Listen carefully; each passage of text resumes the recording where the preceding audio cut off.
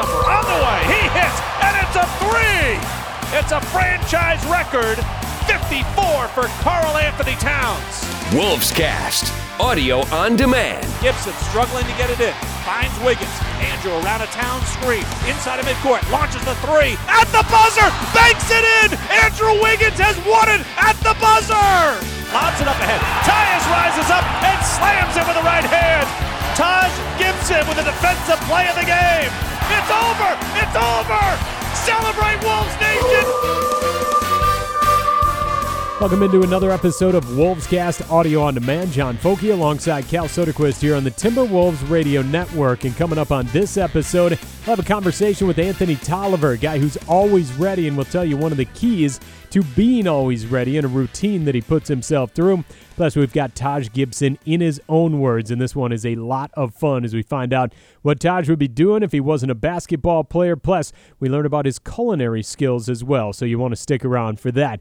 But first, Cal, as we kick off the show and begin really the unofficial second half of the season, and I don't even know why we call it that. We are way past the midway point of the season, but the back end of this regular season here from Minnesota, I want to take a moment to kind of look back at the first part of the year and give out maybe some awards and think about, what this team needs to do to really become and chase down one of those playoff spots in the Western Conference. So first, why don't we start with who was your MVP for the first half of the season? Well, I think maybe it's an easy selection, but Karl Anthony Towns, fresh off his second All-Star appearance, he spoke about it a little bit, but the emotion of gaining that All-Star berth and getting that nod and recognized by his peers for everything he went through, even the last offseason into this season, and also the fact that he just kind of makes it look routine now in terms of some of the stat lines he puts together. So he's my selection, and I really think, too, that he would be the first to tell you he even wants another level of consistency from his game. He still battles the foul trouble at times, but the season he has put together so far, the first two-thirds or whatever it is, has been impressive, and I think the fact that we sometimes overlook it and have to double take at the box score is another testament. I'm going to go in a completely different manner, and I'm actually going to say Jimmy Butler is the MVP because that trade, it netted Minnesota some key pieces in Dario Saric and Robert Covington. And I was going to say Covington the MVP because you see how much he impacted this team when he was healthy. And when he left, dealing with that bone bruise, you definitely saw the hole that was left from his game. But we'll go with Jimmy because you think about that, where this team was headed with Jimmy Butler on it. They made the postseason a year ago. He leaves and in the trade, and you bring back two players that fit perfectly with what you're trying to do and the modern NBA. And I just think that, how that all worked out for Minnesota, not just this year, but as you look a year down the line, 2 years down the line, the impact that those two guys could have. And throw Jared Bayless in there too, because with all the injuries that Minnesota suffered at that point guard spot, if they wouldn't have made that trade, they wouldn't have had Bayless on the lineup. And think about it. Derrick you Rose, or I out there potentially. Derrick Rose, Jeff Teague, Tyus Jones, all down at the same time. If you didn't have Bayless, you would have been signing guys to 10-day contracts. So I'm going to give my MVP to Jimmy Butler in a weird roundabout way.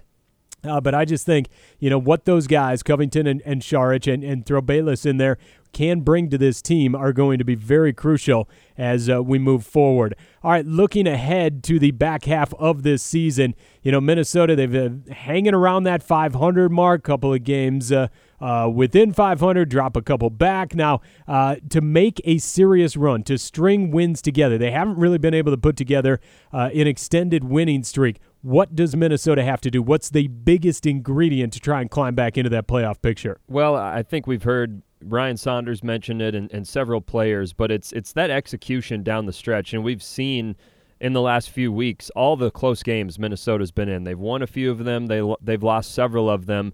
And oftentimes it does come down to execution. And I think this team has done a good job of staying together through those tough times and through the injuries, playing shorthanded.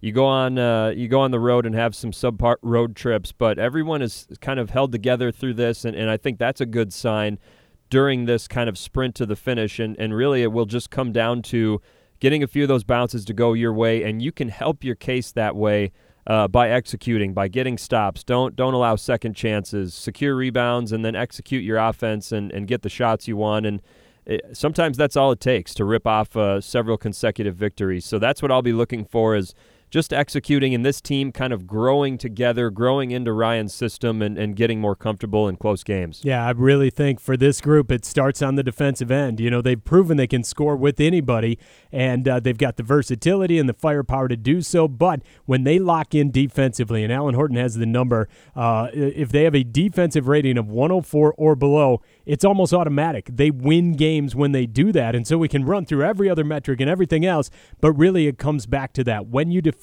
you win, and certainly that holds true for this team. So getting those consistent defensive performances, I think, will allow them to suffer through nights where the offense isn't clicking, where some shots aren't falling, and you still find yourself in a close game. You get stops, you win games. So hopefully Minnesota can do that here in this sprint to the finish. All right, we'll take a quick timeout. When we come back, Anthony Tolliver, always ready. We'll tell you how next right here on the Timberwolves Radio Network. The season is here, and unforgettable experiences are just waiting for you and your group. Catch the pack in action and get in on pregame performances, player high fives, photo ops, and more. Find your experience now at Timberwolves.com/groups. Minnesota Timberwolves. All eyes north. Wolvescast continues. John Folke with you. Still to come, Cal Soderquist will return. We go 3 in the key, previewing the unofficial second half of the season. We'll get our front runners for MVP and hit on some other topics as well.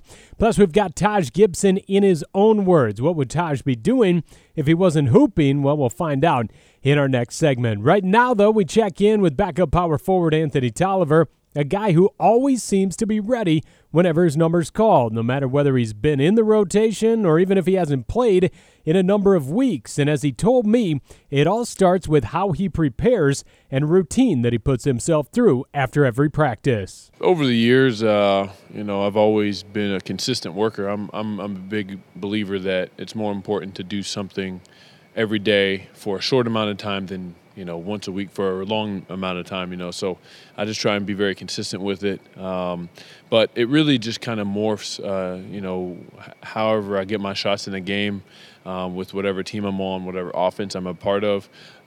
So every year it changes a little bit, but I have, the basic things I do every day. And we watch you. It starts in the corner, and you've got wing shots. You've got top of the key threes, and it seems like you go at game pace. How important is that? I mean, it's everything. If you don't simulate as much as you can a game speed shot, a game speed type of drill, to me it's kind of pointless.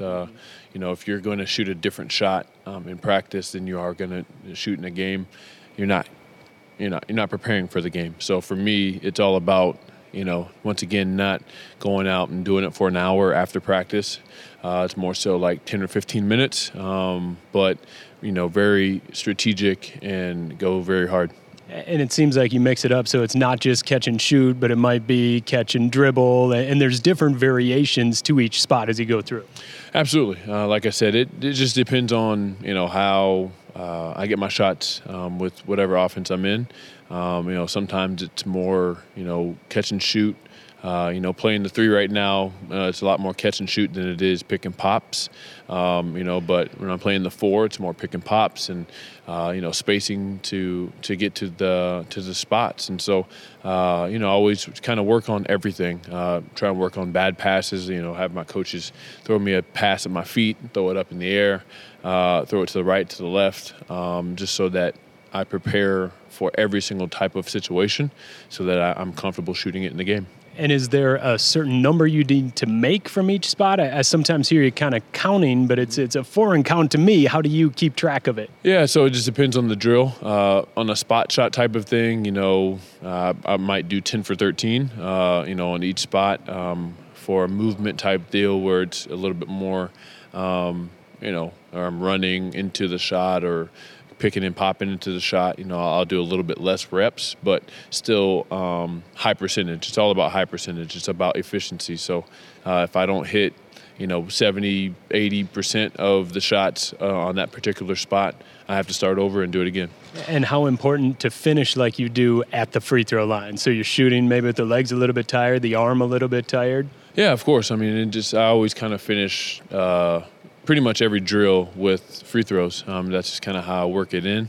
always got to continue to work on free throws as well. It's very basic, obviously, but once again, if you don't practice it, it's going to be a little nerve-wracking. So when I get to the free throw line in the game, literally in my head, I think, I've done this a million times. I'm going to shoot it well. In the game, same thing. It's just I get a corner three or I get a wing three. I've done this a million times, so just do what I do, right? Like it's just there's no pressure at that point. It just becomes routine. Now, growing up, you remember the game Around the World, where it's kind of you shoot from the corner. That's kind of similar to the way that you go. So I imagine at this point in your career, you're pretty darn good at playing Around the World. Yeah, I haven't played Around the World since I was a kid, but I would probably beat most people at the game of Around the World because, my shooting routine is a version of the Around the World. It's a lot more shots than just hitting one or two from each spot. But, I think I'm pretty good at the drills and stuff that I've kind of come up with. And, it's relayed over into the game and it really helps me to stay focused on what I need to focus on. With Around the World, were you a chance guy? You get to that one, you miss the first one. Of course. I mean, you gotta have one chance, right? I mean, to me, and that's all I need sometimes is one chance, right? I remember I've always, kind of had a knack for shooting. So, but once you get into a rhythm, it's one of those things. It's all you need every once in a while is just one chance, and then once you get that one chance, you can rip them off. And finally, just with a routine like this, how does it just keep you prepared so that when your number is called or isn't called, that you prepare the same way and you're ready to go? I mean, that's what it's all about. Being a pro, been in the league 11 years now, so you don't stick around that long without being consistent. And so for me, that's what it's all about, is being consistent, consistently working, but also being consistently ready, so that when your number is called, you can still be successful. Earlier in the season, going about 6 weeks without playing and then playing, 90 minutes in 3 games. I mean, I still, as far as my percentages and stuff, have always kind of stayed consistent, even without consistent minutes. So, like I said, that's what I strive for, is just to be reliable and be available. Sure, it's fun to watch AT go through that routine after practice, especially with how fast he goes running through that at game speed. And trust me, he is not a guy that you want to play Around the World against, because AT will win.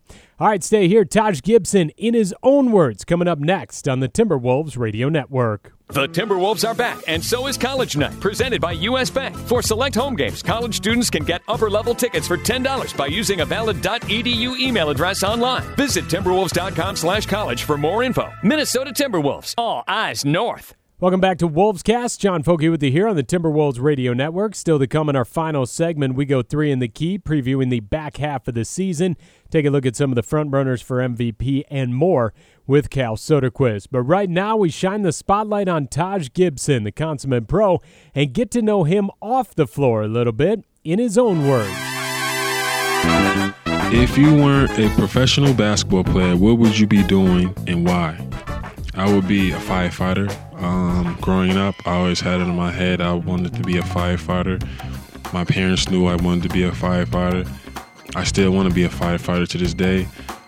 That's just something I always wanted to do. I always was around a firehouse near my neighborhood. They would always give out the chocolate chip cookies and milk, and I always liked that about them. If you entered a cooking contest, which meal would you choose to prepare and why? I would say I would cook breakfast. I would cook some healthy style breakfast in the morning. I love cooking breakfast, from egg whites to scrambled eggs to grits,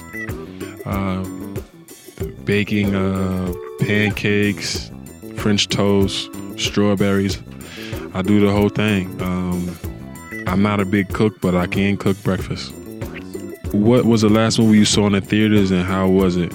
Last movie I saw in theaters was a movie called Sicario. It was about Mexican drug cartel going against the CIA.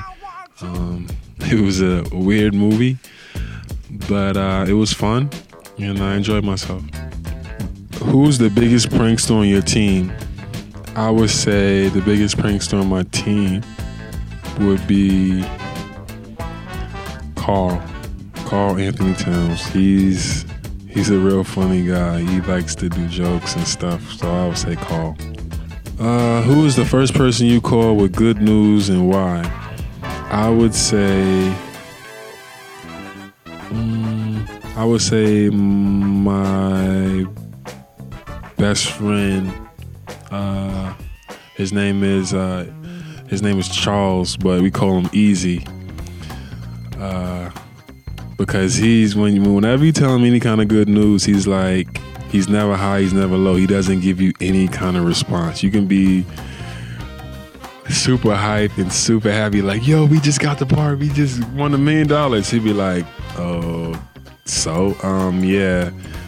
He won't be hyped. He's just that one awkward guy. Like you're not happy, you just won $1 million. He'd be like, $1 million is nothing. He just always finds something to down it. But yeah, that's him. Fireman Taj certainly can see that in his future, but I tell you what, if Taj wanted to start a breakfast diner, I would be there in a heartbeat. Fun stuff from Taj in his own words.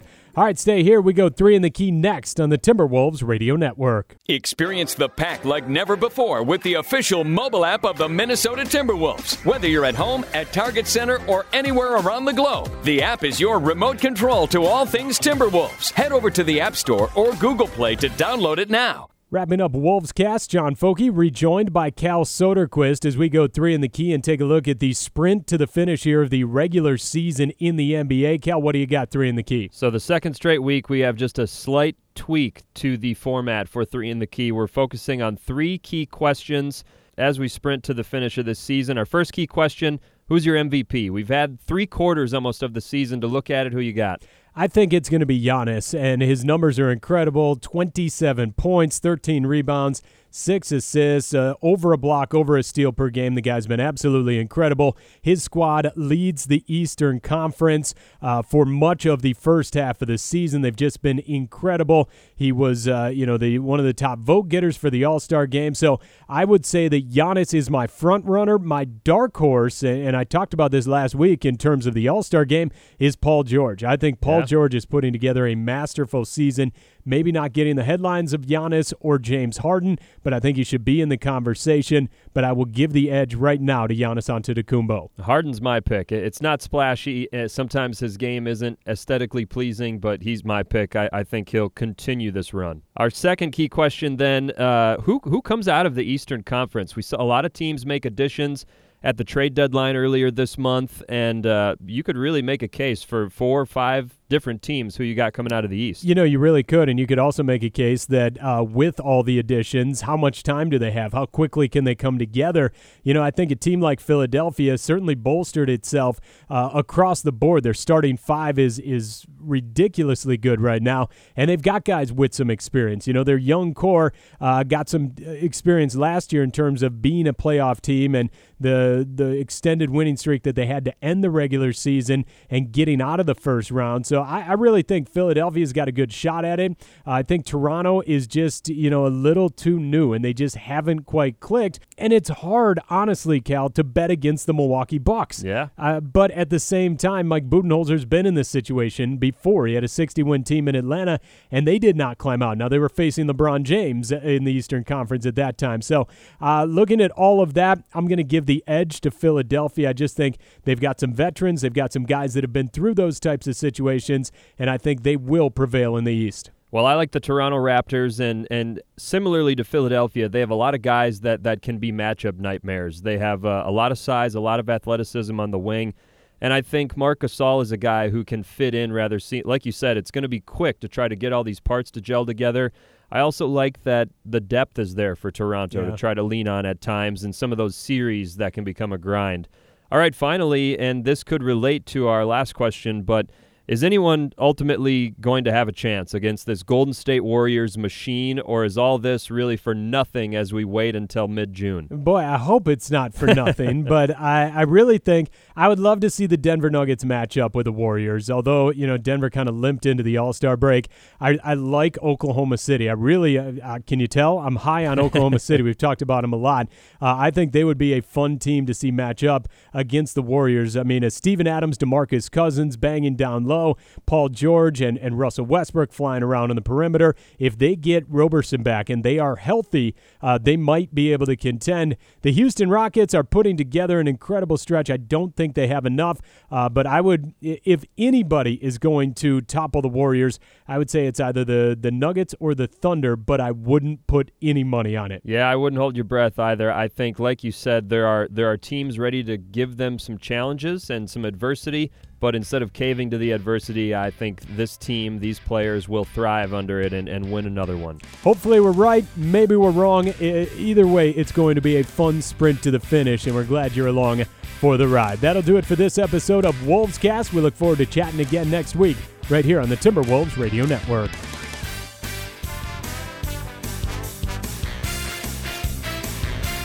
This has been a presentation of the Timberwolves Radio Network.